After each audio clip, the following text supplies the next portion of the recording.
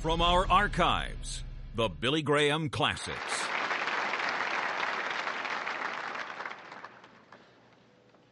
I want to welcome all of those that have joined by television as well and tell you that we are at the University of New Mexico in their beautiful, beautiful arena, one of the most beautiful anywhere in the world. Now tonight I want you to turn with me to the second chapter of the book of Hebrews. The second chapter of the book of Hebrews, beginning with verse 1. Therefore, we ought to give the more earnest heed to the things which we have heard, lest at any time we should let them slip. Now, in the Greek, that's very, very strong language. In other words, he's talking about the Old Testament. It's very important to study and read the Old Testament. Give heed to it. Study it, lest you let those things slip that are taught there. The Scripture says, in every transgression and every disobedience received a just recompense of reward. How shall we escape if we neglect so great a salvation? And in the context here, he's talking about the salvation through Jesus Christ.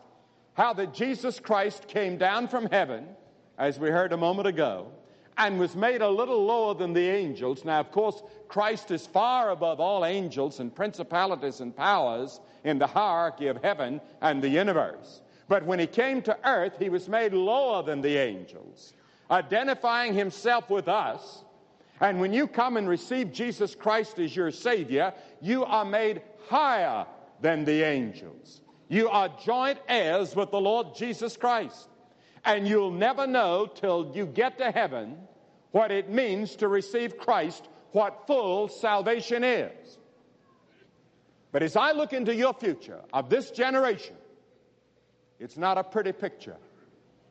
In fact, many of the statements that are being made today are very despairing and almost hopeless.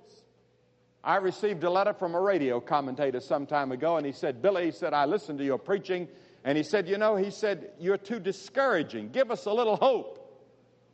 Well, I'm a little bit like Jeremiah. My wife calls me Jeremiah sometimes. Because, Jeremiah watched for 40 years the deterioration of his country. He saw his country captured. He saw the city of Jerusalem destroyed. He lived through all that. And he's called the weeping prophet. And I look at America tonight. And I look at the world tonight, and I'll be honest with you, I weep over it. I weep in my soul and in my heart. And I cry out, and I say, God, how shall we escape? And it's moving in on us fast now. Events are accelerating very fast. And we see all over the world many of the old traditions and the old things that people believed in crumbling and shaking throughout the world. And we ask ourselves, is there any hope? A London editorial said the other day, Western civilization is committing suicide. A very prominent churchman in this country went recently to Asia. He came back. He said, all of my ideas have changed. I went out an optimist. I'm a pessimist. I don't think the world can last. There's a philosophy of despair. Bertrand Russell, before he died, said, the best we can hope for is unyielding despair. Now think of that. Here's a brilliant man, a man of letters, that says the only thing we can hope for is unyielding despair, hopelessness everywhere. A headline the other day said, scientists despair as they move the atomic clock forward once again. Now, the Scripture says in Ephesians that at that time ye were without Christ, having no hope, without God in the world. Now, without Christ, I don't think I would have any hope. One of the United States senators said to me a few weeks ago, I was eating in the Senate dining room with some senator friends, and he called me over to his table. And he said, Billy, he said, are you an optimist or a pessimist? Said, we're having an argument here at the table. I said, I'm an optimist.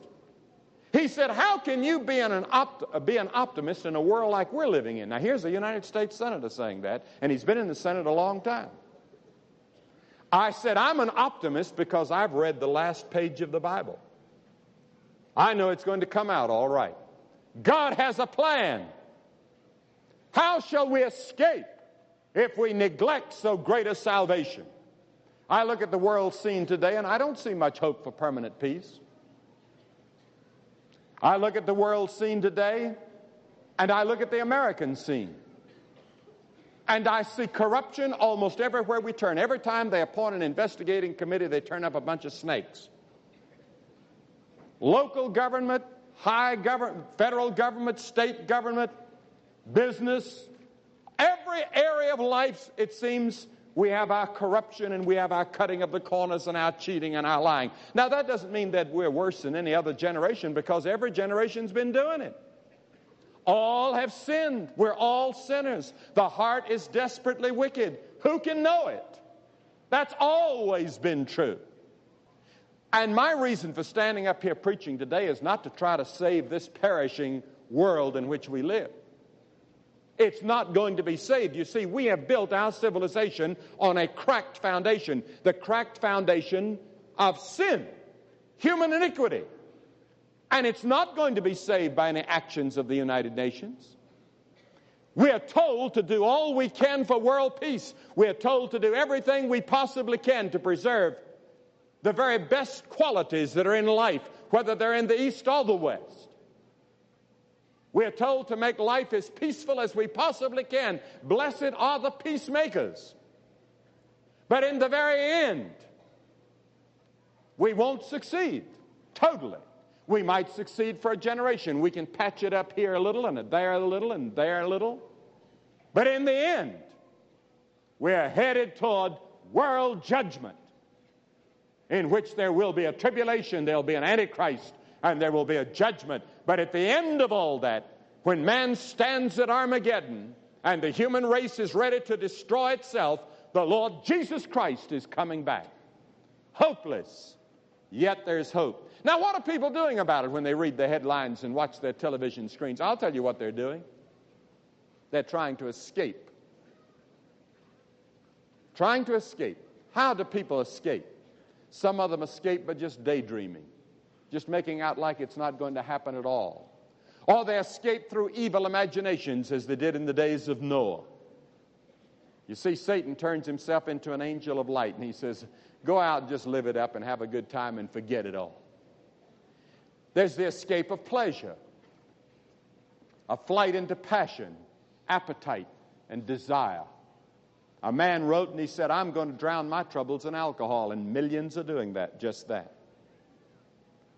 A businessman said, I'm going out and having my fling on a weekend with my secretary. The world is so bad, I'm going to have my good time while I can get it. 1 in every 2 marriages is breaking. Wife swapping, all the things that are going on today, unbelievable things.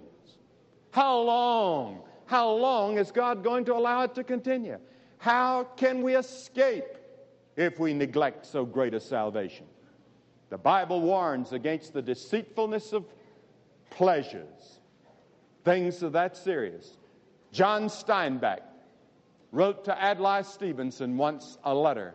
And here's a part of that letter. He said this, John Steinbeck said this, if I wanted to destroy a nation, I would give it too much, and I would have it on its knees, miserable, greedy, and sick. And he said that's where America is right now. James once said in the 5th chapter, your gold and silver are cankered, and the rust of them shall be a witness against you, and shall eat your flesh as it were fire. You have heaped treasures for the last days, but you won't be able to spend it. What shall it profit a man if he gain the whole world and lose his own soul? And a lot of you are just killing yourselves trying to get just a little corner on the world, and you're losing your soul. How shall we escape if we neglect so great a salvation? One of our famous senators' wives was quoted in the press the other day as saying, dear God, where has all the happiness gone? Real happiness and joy and peace seem to be disappearing. People are afraid to walk down the streets at night of the average city. Raping, mugging, crime, murder. How shall we escape? The final escape, of course, is suicide. And there was a great theologian, one of our greatest theologians, had been president of one of our most prestigious seminaries. He and his wife had a suicide pact, and they committed suicide about 3 weeks ago. And people are committing suicide. But you know what Amos said? Amos in the 9th chapter says, though they dig into hell, thence shall mine hand take them. Though they climb up to heaven, there will I bring them down. Suicides among those under 19 years of age doubled in the last 2 years. This crowd sitting over here. If you're under 19, suicides doubled last year in America. And then there's another escape, especially on the university campus today. There's the escape of radicalism. Join a radical cause. Let's overthrow the government. And I heard on television the other day one of those fellows in the 1960s from the University of California, and he fled off to Algeria somewhere, and they were interviewing him. He'd already cut his hair, shaved his beard. I didn't recognize him. I knew him by name. He had 3 children. He said, no, he said, if I could get back into America, he said, I'd fit into that system, because he said, I've traveled enough around the world to know that the American system is the greatest system in the whole world.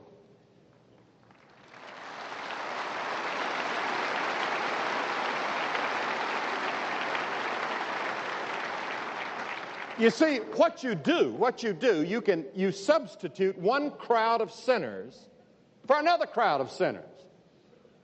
You're never going to get anybody that's totally 100% pure and totally honest. There was only one man that ever lived like that, and that was Jesus. And what we're looking for today is the perfect man, the perfect politician, the perfect businessman, the perfect labor union leader. You're not going to find it. So you have to deal in society with human nature as it is. Now let me tell you, there are thousands of honest politicians, as honest as they can be, as honest as the preachers, because the Bible teaches that all of us have come short of God's glory. I know some of the finest men in Washington and in our state capitals that we've ever had. But Sir Winston Churchill said once, our problems are beyond us. He said, there is no way out. How shall we escape if we neglect so great a salvation? What is our hope? Well, I want to tell you, it's very important that you have some hope. Because you see, you not only have world problems that I've mentioned, but you've got your own personal problem.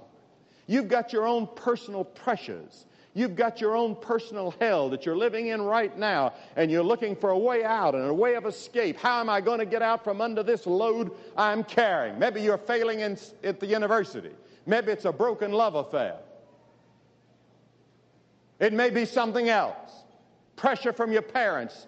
Whatever it may be. Maybe your parents are broken up and it's torn you up. And you feel the pressure and you want to run and hide and you want to escape. You've tried the drug route. You've tried the alcohol and it hasn't worked. Well, it's very important that you have hope. If you ever lose your hope, you're finished, old or young. What oxygen is for the lungs, such is hope for the meaning of human life. And the fate of humanity is dependent, I believe, in its supply of hope. A famous cardiologist was written up the other day, and he said, hope is the medicine that I use most